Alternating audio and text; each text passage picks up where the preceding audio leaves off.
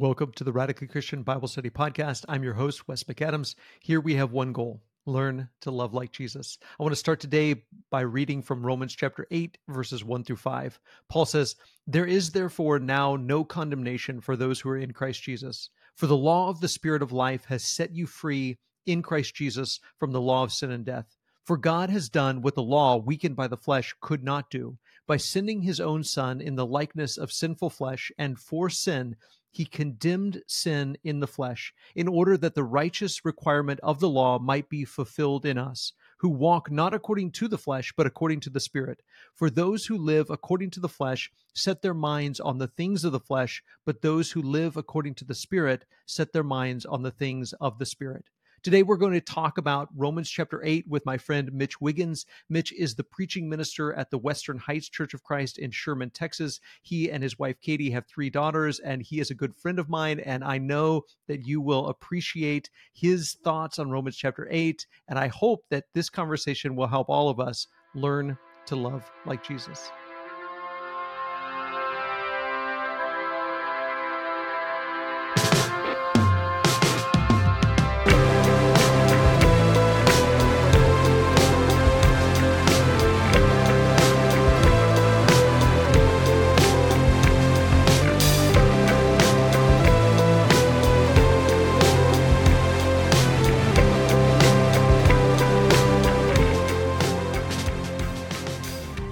Mitch, welcome to the podcast, brother. Well, thanks for having me, Wes. I'm so excited to have this conversation. I've been listening to some of your sermons, and I've been really enjoying it. One of my favorite chapters, I know I'm not the only one that this is one of their favorite chapters of the Bible, but definitely one of my favorites. And for those that listen to the podcast a lot, they'll know that it's one that I frequently reference. So I'm excited to talk about it with you, and I was really excited to listen to it. But why don't you go ahead and tell us about what you've been preaching? So I've been focusing the past several weeks in the book of Romans, specifically in Romans chapter 8.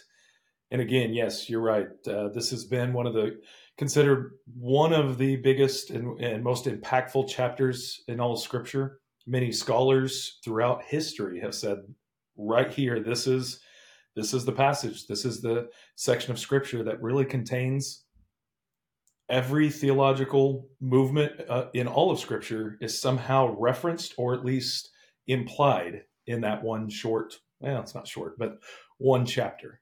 So yeah, it's a favorite, and it's delightful to go through. Yeah. Well, there's so much. You said so many wonderful things. There's no way I'm going to be able to get to all of the notes that I have from the 3 sermons that I listened to. I'm tempted to start with what I think was probably your most recent one. Your most recent one was on hope. Yes. I won't start there. That's my favorite place to talk about is that sort of eschatological hope that we have. But let's go back maybe to the one unshakable life. You talked about. I love this idea that too many of us accept his death, talking about the death of Jesus. Too many of us accept his death, but shun his life.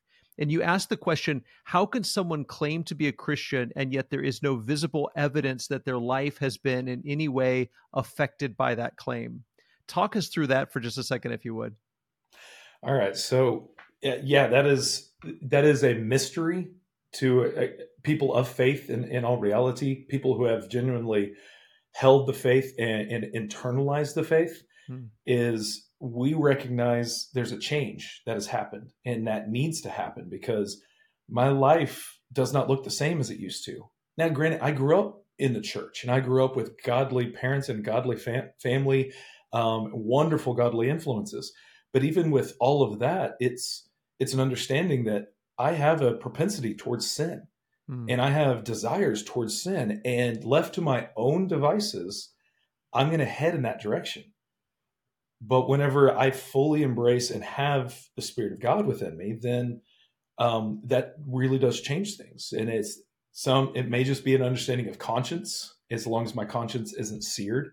But this idea that so many people are willing to say, I want Jesus as Savior. I want him to save me from my sins so I don't go to hell, so I don't end up in that. I want to go to heaven. Like I've heard the preacher talk about how glorious that might be. I want to go there. We want Jesus as Savior, but another way of saying this is we're not sure we want him as our Lord. We don't want him to get into our business of day-to-day affairs. We just want him to affect our eternity. And that's not what Jesus asks of us even. Mm-hmm. And you did an amazing job of pointing out that while there has to be that transformation, that it is not us saving ourselves by transforming ourselves. We're not pulling ourselves up by our own bootstraps. We're not transforming ourselves and changing ourselves to be more and more like Jesus.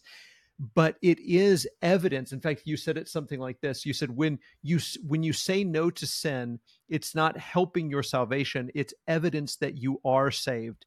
And I think so often we get that backwards, and really a lot of this begins with the idea that there is no condemnation. I know you preached an earlier lesson that I didn't get to hear on no condemnation in Christ, but so much of it flows from that, doesn't it? I mean, I think that sometimes we think that this, if we're going to keep people obedient and get them to do the right thing and act like Jesus and be good Christian people, then we have to sort of scare them with condemnation. We have to scare them with, if you don't get your act together, then you're going to be lost, rather than understanding that right obedience, right living is the evidence that the grace of God has transformed us and the Spirit of God is living in us, and that it's Him doing that work internally and manifesting itself in our behavior rather than the other way around.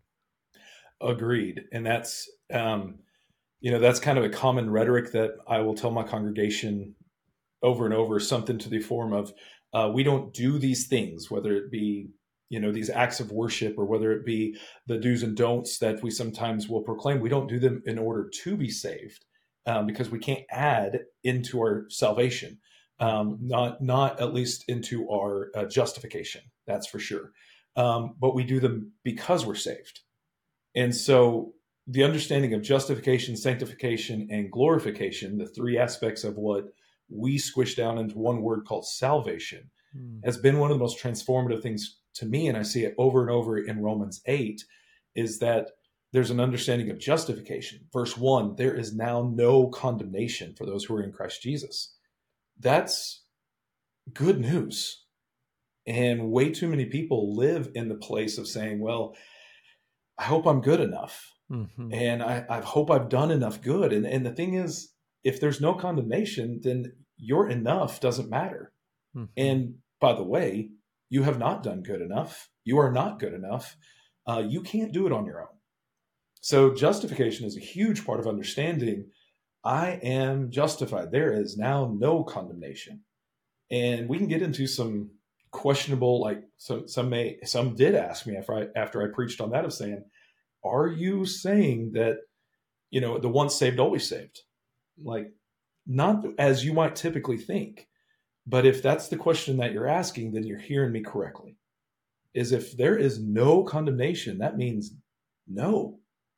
And if we could just sit in that and understand that, then when we come to sanctification, our daily living in life in the Spirit, that Spirit indwelling life, that sanctification will have new purpose and meaning, because we understand we've already been justified.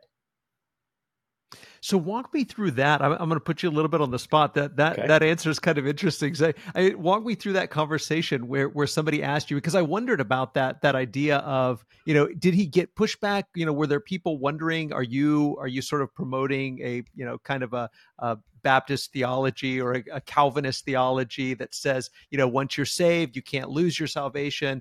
And so you said if that's, walk me through exactly how you responded to that again.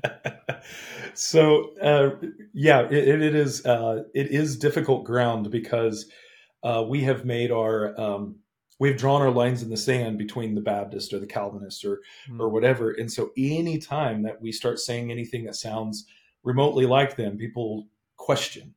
And rightfully so. I think that's wonderful whenever we have congregations and people in the congregations that are questioning what the preacher says, and are like, what does that really mean?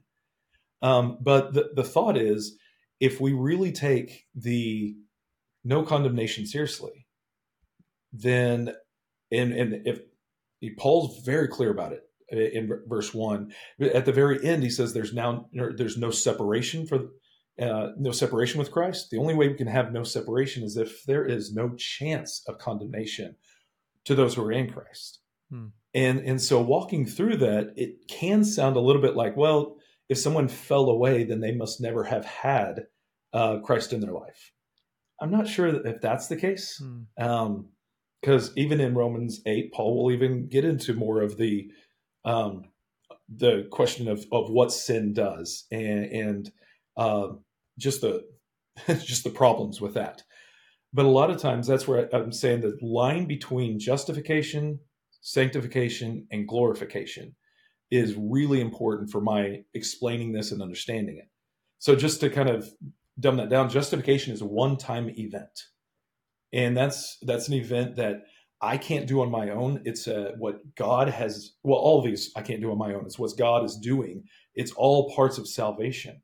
But justification is what he does, saying, I am now justified. I am a child of God. I am his son. I can cry out, Abba, Father, with the help of the Spirit.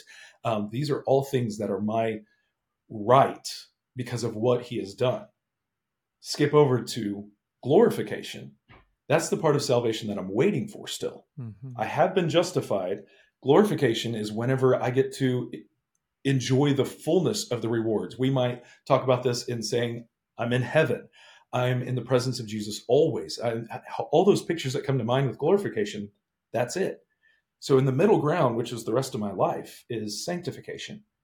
And it's the daily renewal of looking more and more like Christ. Mm-hmm. And so some might say that that is striving. And the problem is we might lean upon grace for justification. But a line that I used in one of the sermons was, we often head towards grit for sanctification. We think that somehow we have to earn our sanctification. And the issue is it's actually a partnership. Whenever we think about it, it's a partnership between what God is doing in me and what I'm responding toward God with. I don't know if that fully answered your question, but maybe that'll...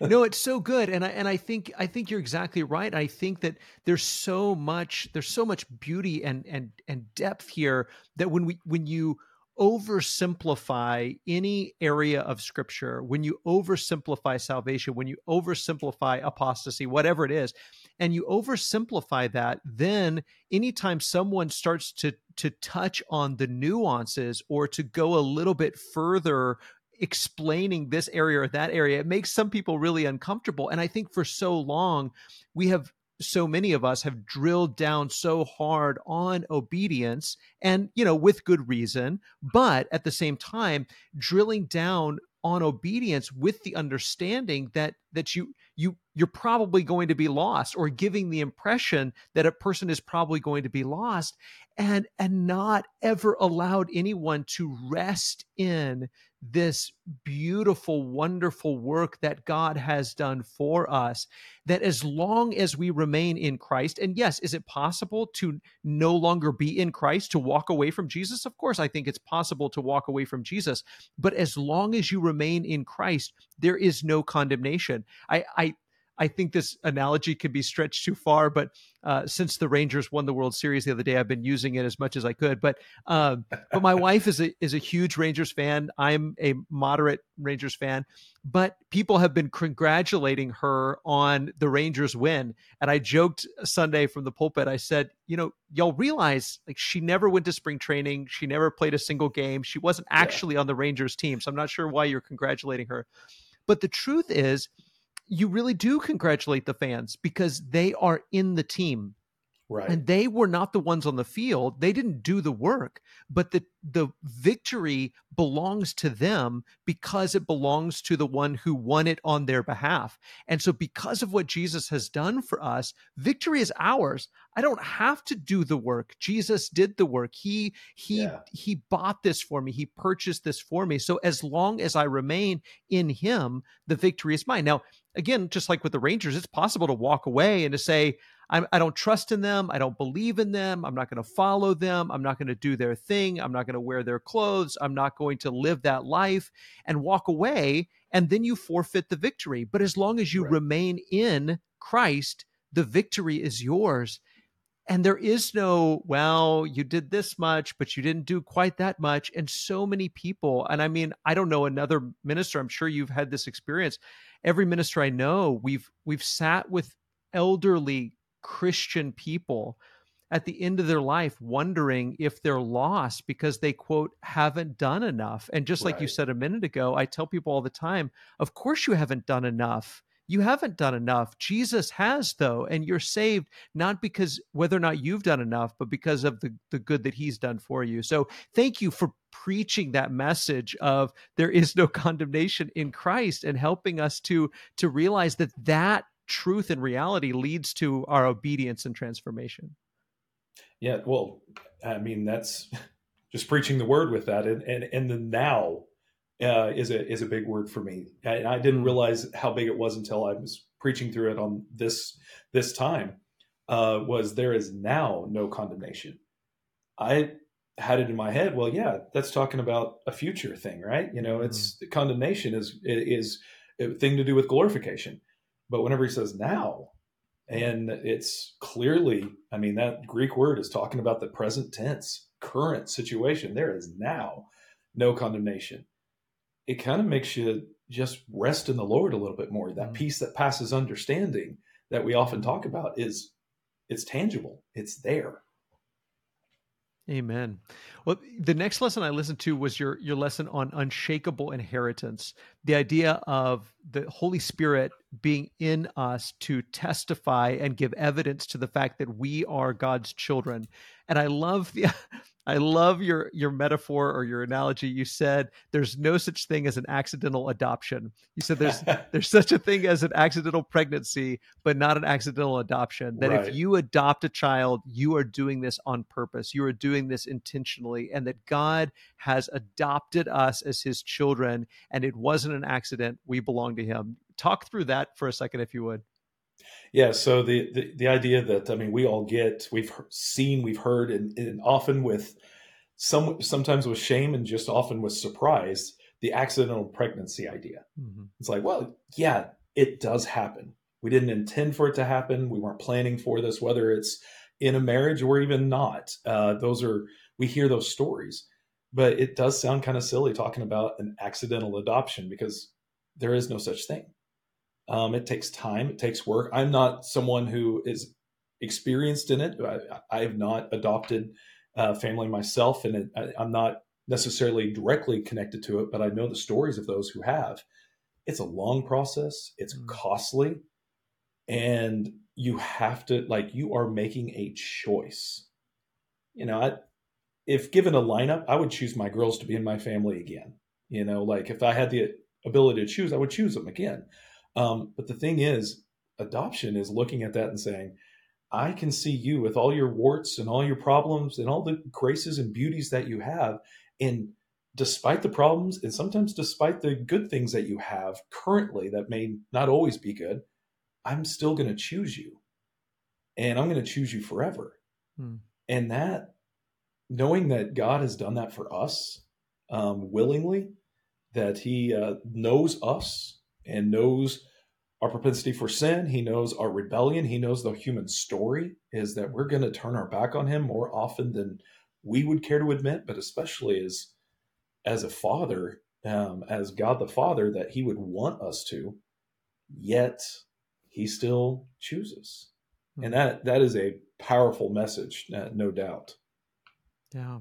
When you said, and I love the way, and again, you have such a wonderful ability when you preach to bring it to something practical, to a practical concept, a practical idea, both in the things that we need to change in the way that we're thinking, but also in how we're living. That this should lead to a transformed life. This should lead to something new, a new way of doing life. And you said God doesn't want the dutiful obedience of a bunch of slaves. He wants the love of his children. Why do you think that that is a different kind of obedience? That the difference between the obedience of slavery versus the obedience of childhood. How have you seen that lived out in real life? Sometimes, I guess maybe.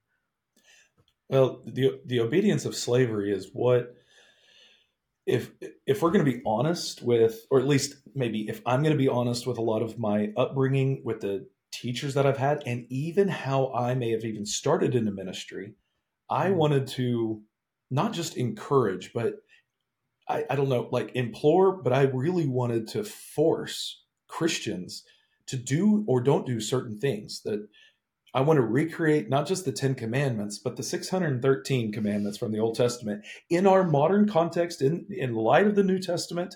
There is a part of me that thinks it would be easier to mm, say, well, here's all the things to do, and here's all the things not to do. And so do all these and don't do all those. And the thing that I realize is I can do check mark mentality, I can do check mark salvation ideas and never have my heart in it. I mhm. can go through motions, I can do all those things. And if my heart's not in it, that's problematic because God is looking at the heart. In fact, that's where my sermon this coming Sunday is right there in Romans 8 27. I'd have to look it up now that I say that. Um, yeah. And the Father who knows our all hearts knows what the Spirit is saying. Mm, And so the song Listen to Our Hearts, that our heart needs to be in it. mhm, And that to me is what it looks like then to be a child. Is that as a child of God, even as a child of my parents, I didn't do everything right.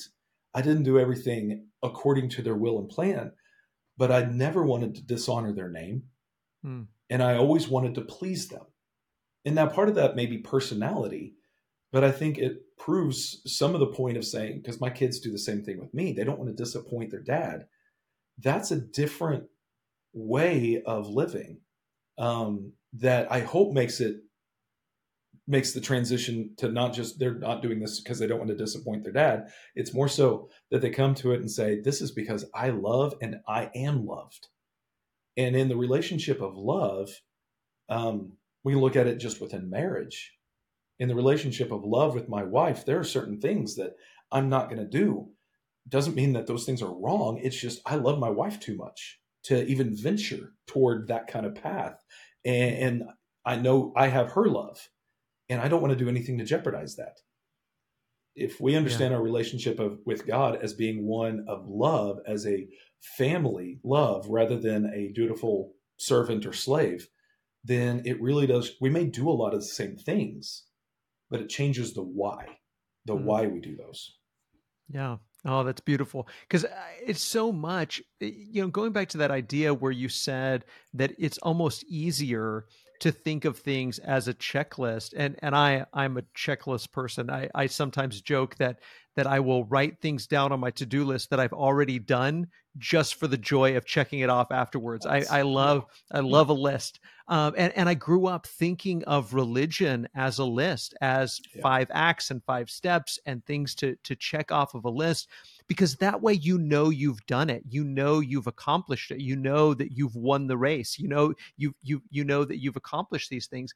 But so much of the way we're told to live in the New Testament is not quantifiable. The things we're told to do, love your neighbor, like at what point can you yeah, say, it's kind of the whole impetus behind the question of who's my neighbor, that Jesus tells the story of the Good Samaritan in response to. Because if somebody says, have you loved your neighbor? Well, what does that require of me? When do I get to say I've checked that off the list? The answer is never.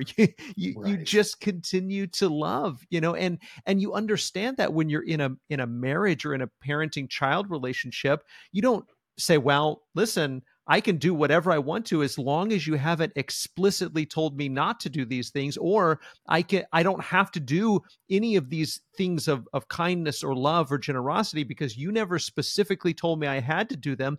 That's the way an employee operates, or the way that a right, slave operates, not the way a person who has been brought into the family. And I love the emphasis there in Romans 8 and so much of Paul's language throughout all of his epistles is the language of inheritance. That Right. what I often say is that everything that belongs to Jesus by nature and by merit, because of who he is and what he's done, belongs to us by grace, which is phenomenal, that we are Right. co-heirs with Jesus, that we get to inherit everything that belongs to him is going to be shared with us.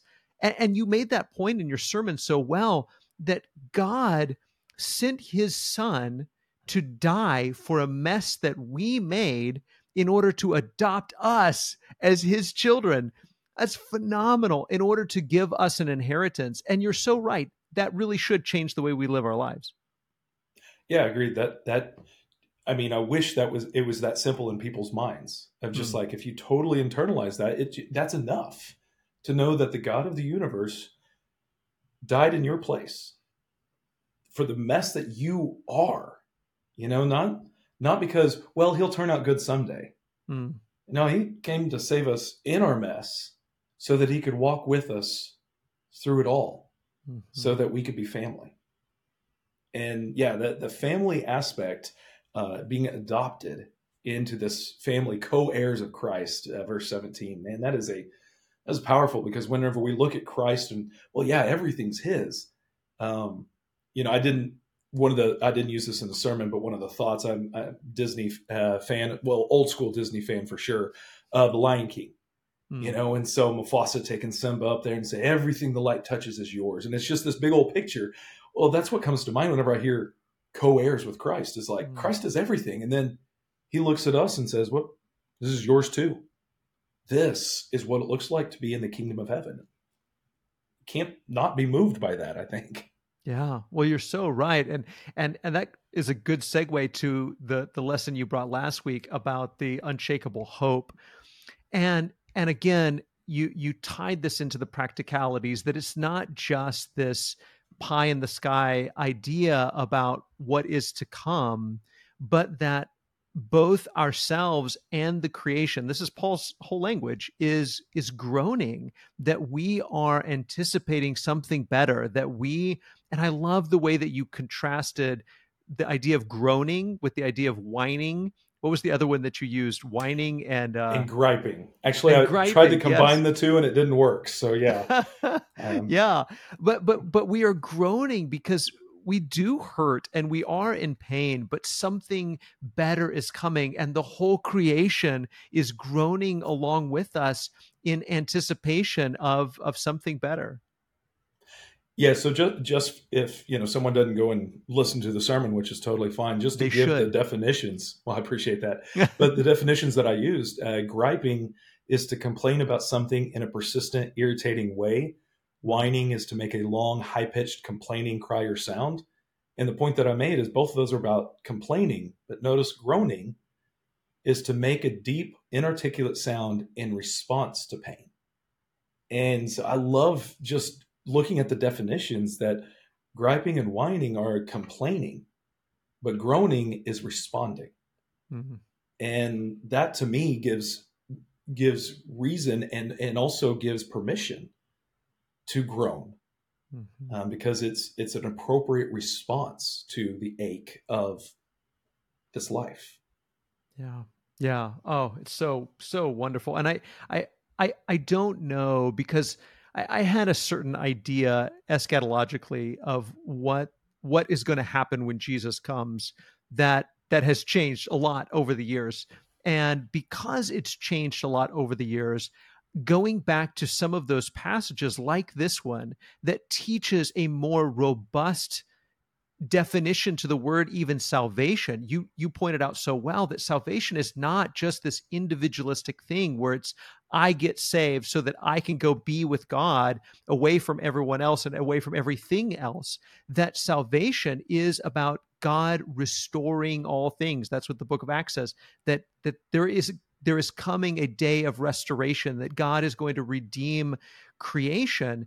And what that did, it did a number of things, but one of the things was that it allowed me to appreciate all of scripture more, because I think there were passages like Romans 8, especially this part about the creation groaning and the redemption of creation, and I like to say, practice the Passover. I would just pass right over it. I was like, I don't know what that means. Seems kind Right. of weird. And I would just kind of skip over it. But you miss out on, you lose so much hope.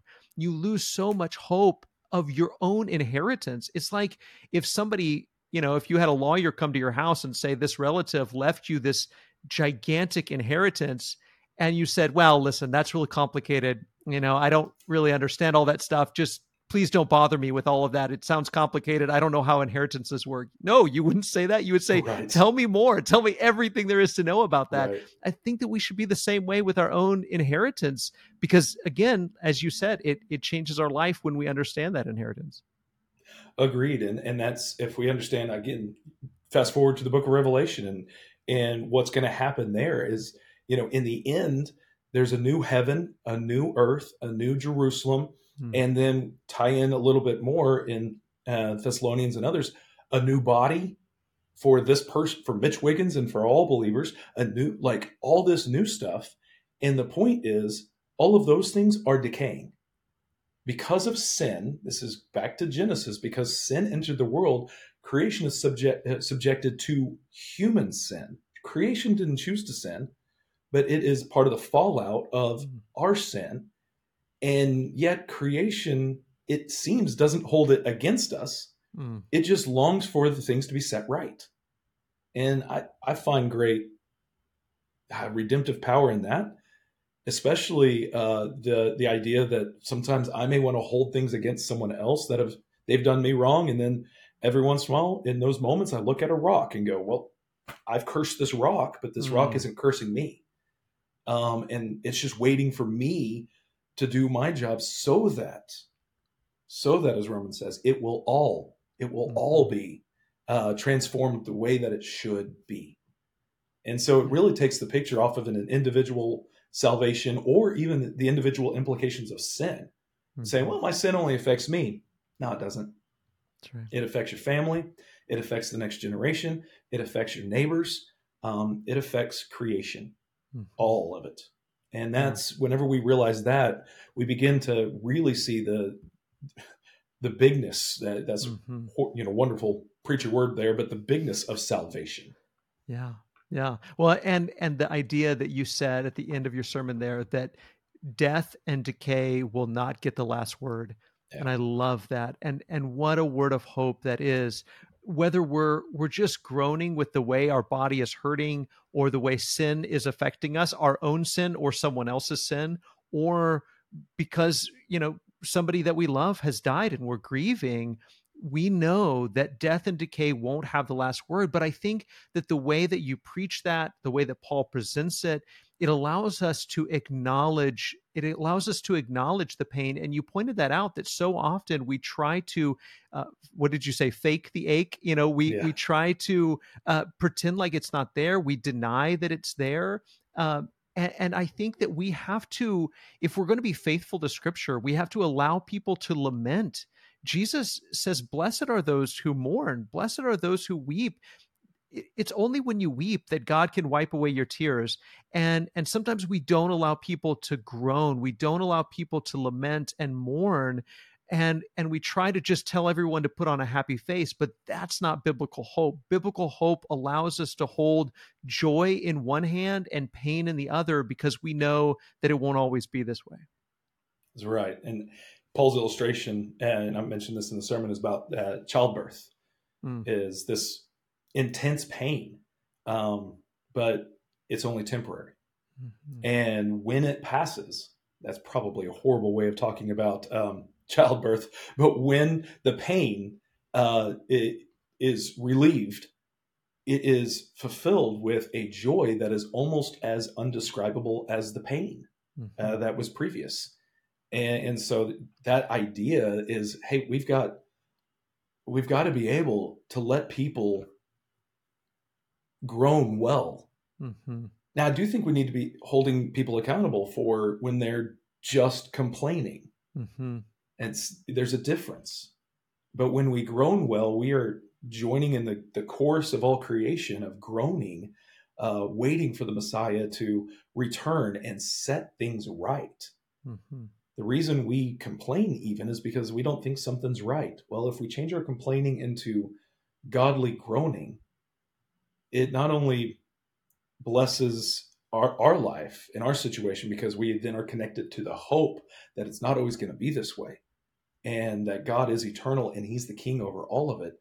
But it also affects those around us because they get to hear and witness how we can walk through some of the hardest things of our lives and still have hope. Mm-hmm. I mean, this is why the elderly sister or brother that is walking through cancer, they don't even have to be older, but the ones that do it well, everyone notices. Yeah. Everyone sees that and goes, wow, how can you do that? And in a word, it's hope. Mm-hmm. It's the only way we can navigate those things. Yeah. Amen. Well, let me kind of shift gears just a little bit, Mitch, and ask what made you want to teach this? This is I love the idea of doing a whole series in Romans 8, but what made you want to dig into it that way? Well, it's honestly for that reason. So I've been preaching now 13 years consistently, and as I was looking back at all the series that I've done, I had yet to do one just in Romans 8. Hmm. I've referenced so many things from that chapter in so many sermons, probably in numerous ways, but I'd never just said, I'm going to stick to Romans 8 and talk through that. And it kind of floored me because I was like, seriously? Like, this is a great chapter, and I've never done this. So that's part of it, and also it's, and the other side of it is there's those conversations with members and just with people in general that we live in a world that is lacking hope. We live in a world that is not asking the right kind of questions. It's getting hamstrung on moving forward with anything, it seems. And so to be able to just read a passage that is just drenched in hope and assurance and life gives us the same. Yeah. Yeah. Amen. Uh, have there been any passages within the chapter that you've focused special attention or come back to frequently? Things that have given a sort of a lens through which to see other parts of the chapter? So I mentioned it earlier, but I do go back to the beginning and end. I do think how I know the chapters are a later edition, but I do think that the rabbis, whoever added this, whenever they did, uh, they have a pretty good connection of Romans 8, pretty good start and finish. So I look at the start verse and then kind of the finish idea, and we love to head to that finisher. I mean, there is no separation for those, and it's neither life nor death or angels or demons or things above, things below, like this whole list of things that cannot separate us from the love of Jesus. And that is wonderful truth. But if that's true, then we reverse that and go back to verse 1. The only way that no separation is true is if there is no condemnation. And so I keep on reading everything through Romans 8 with that lens of just the assurance, this assurance that we have that nothing can separate me because there is no condemnation, which condemnation is really basically saying, oh yeah, here's something that can separate you. Mm-hmm. 2 times in this chapter. No, you can't. No condemnation, no separation. If you get those truths right, then everything in the middle is going to make a little bit more sense. Yeah. Yeah. So good. Have there been other things, other writings outside of Scripture that have been helpful? Any resources that you would recommend outside of Scripture that might be helpful if somebody's studying Romans or studying this Oh chapter in boy. particular? You know, I'm not necessarily going to have anything off the top of my head. I've heard others. Who is it that is it reading Romans backwards? I was going to ask you if you'd read that. I have I think that's not. Scott McKnight's book. Yes, and I've heard so many good things. So that is one that is on my list to read. Now that's kind of a broader picture of Romans. Sure. But I've kind of jumped around. I haven't laid upon one with this series that I'm like, yeah, this is one that everyone ought to read. I've kind of jumped around to different commentaries and different things. So I'm not sure I have a great answer for that Yeah, one. no worries. It's amazing how much is there in the text, and I'm that way when it comes to commentaries. Is I tend to draw from a lot of different ones. I'm not even sure where I've drawn some of the information from. Right. I tend to have a bunch open in front of me. Let me ask you this. This is probably the most important question I like to ask guys about what they're preaching and teaching. How has this study changed you? How have you seen this study breathe new life into you or make a transformation in you personally? So this study, I guess another reason I wanted to do this is just got off of doing a series about the tabernacle because our church hosted a thing called this tabernacle experience. A life-size replica of the tabernacle was on our grounds, and it was a lot of work. And that series was very heady, Mm, as it were. Like I was making some connections and dots that not everyone's going to see, and it was a joy, but it also was a lot. And so coming into Romans 8, like I'm taking the same kind of passion and same kind of study into it, but what I'm finding more is I'm not having to work at crafting this. mm, I'm just being able to preach this mhm, word. And so that has filled my cup as a preacher because sometimes, I mean, I know you get this. There are some things that you're going to preach that you have to work at. You mhm, know, you need to say this, and sometimes it's subjects that you're like, I'm going to read this from from my preparation because I want to mhm, say this right and I don't want to mhm. mess this up. Yeah, But then sometimes it's just, guys, you got to like listen to this. This is amazing. This is what's doing to me. So Romans 8 is one of those passages that if you haven't read it in a while, I highly encourage go back and just read it. Let it fill you because that's what it's mhm, been doing for me. It's just continually filling me. yeah, Some things that I yeah. forget are in that one chapter. I'm like, oh yeah, that's here too, Yes, and I'm I just going to know. enjoy that. So Yeah. Well, I think N.T. Wright said the other day, I heard him in a video say that if he only had one Bible on a desert island, of course it would be the Bible, and if he only had one book, it would be the book of Romans, and if he only had one chapter from one book, it would be Romans 8. And I couldn't yeah, agree more. I I there's saw the so same much thing. there. Yeah, Yeah, you could teach almost you pointed this out in one of your sermons. You could teach almost any New Testament subject by drawing from Romans 8. There's text there to sort of briefly explain so many things, and he really is pulling from the whole narrative of what God has done for his people and what God is preparing to do for his people. So let me ask you this, Mitch.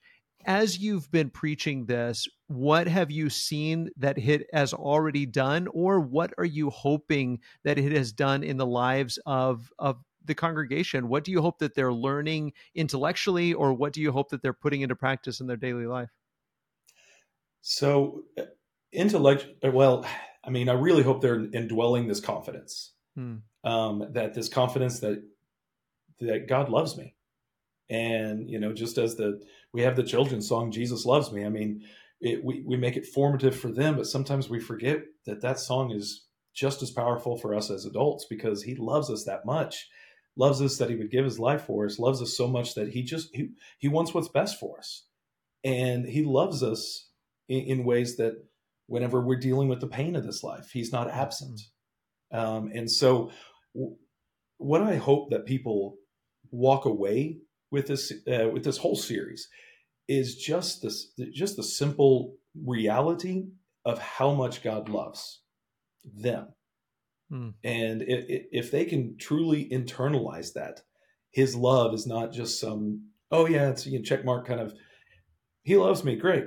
It is whenever I mess up and whenever I walk into that sin that I swore I wouldn't go back to that sin, and I think that in that moment God doesn't want to have anything to do with me. I hope that this series is just that reminder of saying, wait, but Romans 8 says he loves me even in this. Mhm. That even in this mess and even in the struggle, he has adopted me. And there's a spirit within me that is saying, hey, look, that's dad, that's Abba, father. And if my dad taught me anything, and if I hope to teach anything to my girls, is that they can come to me with their mess. I'm not distant whenever they're in pain. Mm. When they're in pain, I want to be right there. And I'm convinced that God is the same. Or I'm that because God is that, maybe is a Mm. better way of saying. That's So, good. That's very good. So this is kind of a bonus for those that are listening. You said when we went back and forth just a little bit earlier, you said about by email we were talking about what you were preaching, but you also mentioned a class that you were doing, and so let's talk about that just briefly before we close. What's the class that you're doing? Because I got to listen to one of the lessons. Unfortunately, I didn't get to listen to more of that, but it seems incredibly powerful and interesting, and something that Christians desperately need to understand. yeah. So the boring idea is that it is we're talking about hermeneutics, which is really just the study of Scripture and how we do that. I'm co-teaching with our associate minister Rusty Sherry, and which is for one a delightful experience in and of itself. Just co-teaching with someone like that is great. But the whole purpose in this was really we were looking at a lot of the questions that people have about Scripture, or like, I just don't understand this. A lot of people, will throw up their hands and saying, well, do the Passover as you were talking about. Let's just skip that and go on to something else. And or they're coming to some conclusions that they're making assumptions and they don't realize it.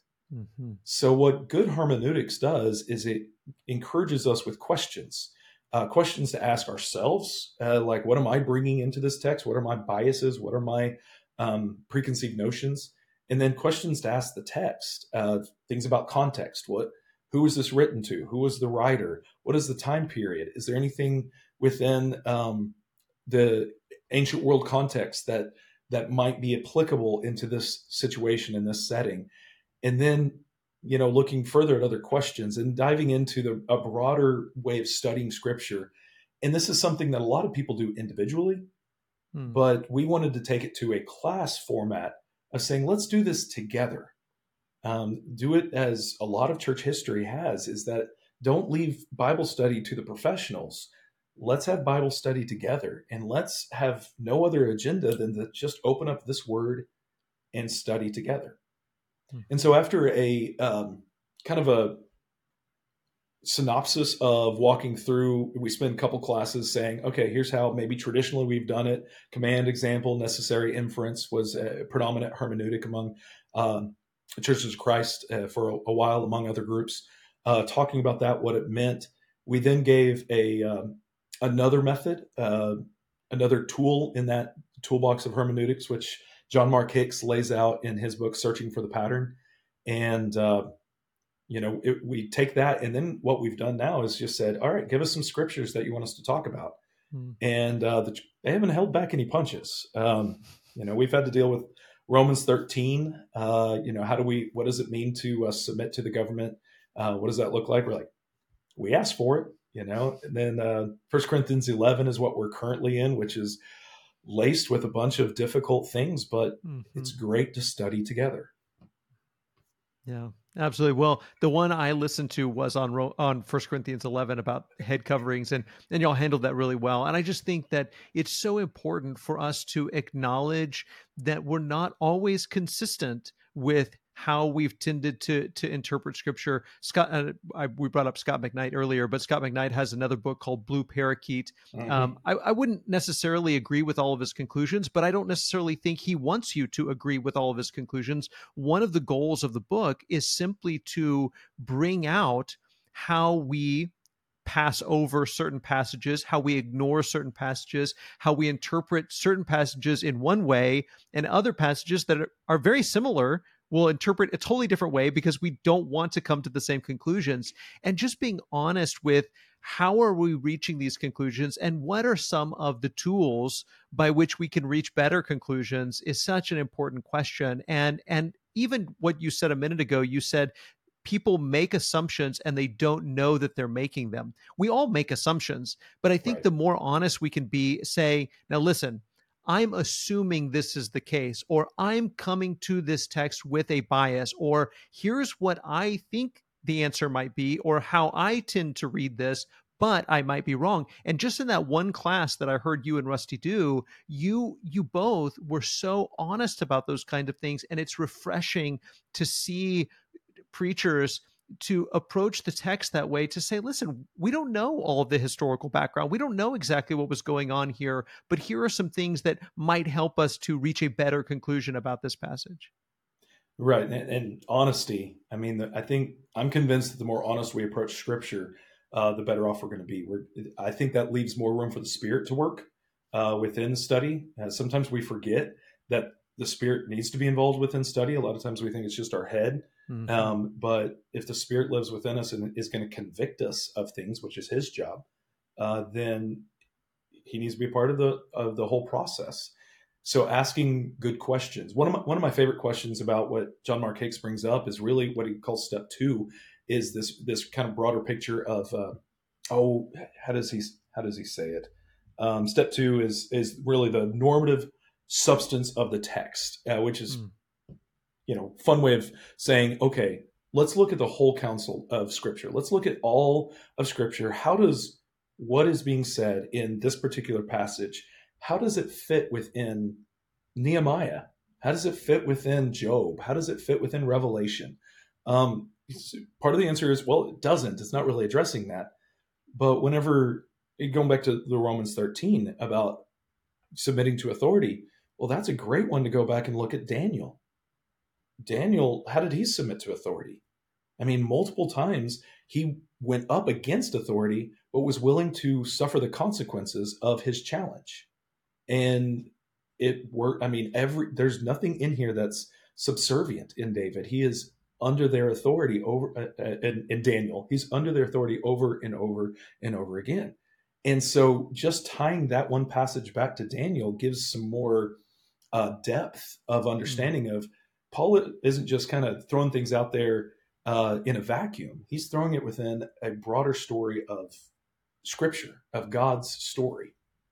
And so seeing those connection points is really a helpful way for me to study Scripture. Yeah. Amen. Well, Mitch, I've known you and your family for a very long time, and I have had a long appreciation for everything that you and your family do for the kingdom of God. So thank you for this opportunity to have this conversation with you, but to thank you for the overall work that you're doing, brother. I so appreciate you. Well, Wes, I appreciate this as well, and this has been a great time. Thank you so much for listening to the Radically Christian Bible Study Podcast. If you have just a moment, we would love for you to rate and review the podcast on iTunes or wherever you're listening. It really does help people find this content. I also want to thank the guests who join me each week, Travis Pauly, who edits this podcast, Beth Tabor, who often volunteers her time to transcribe it, and our whole McDermott Road Church family who make it possible for us to provide this Bible study for you. Now, let's go out and love like Jesus.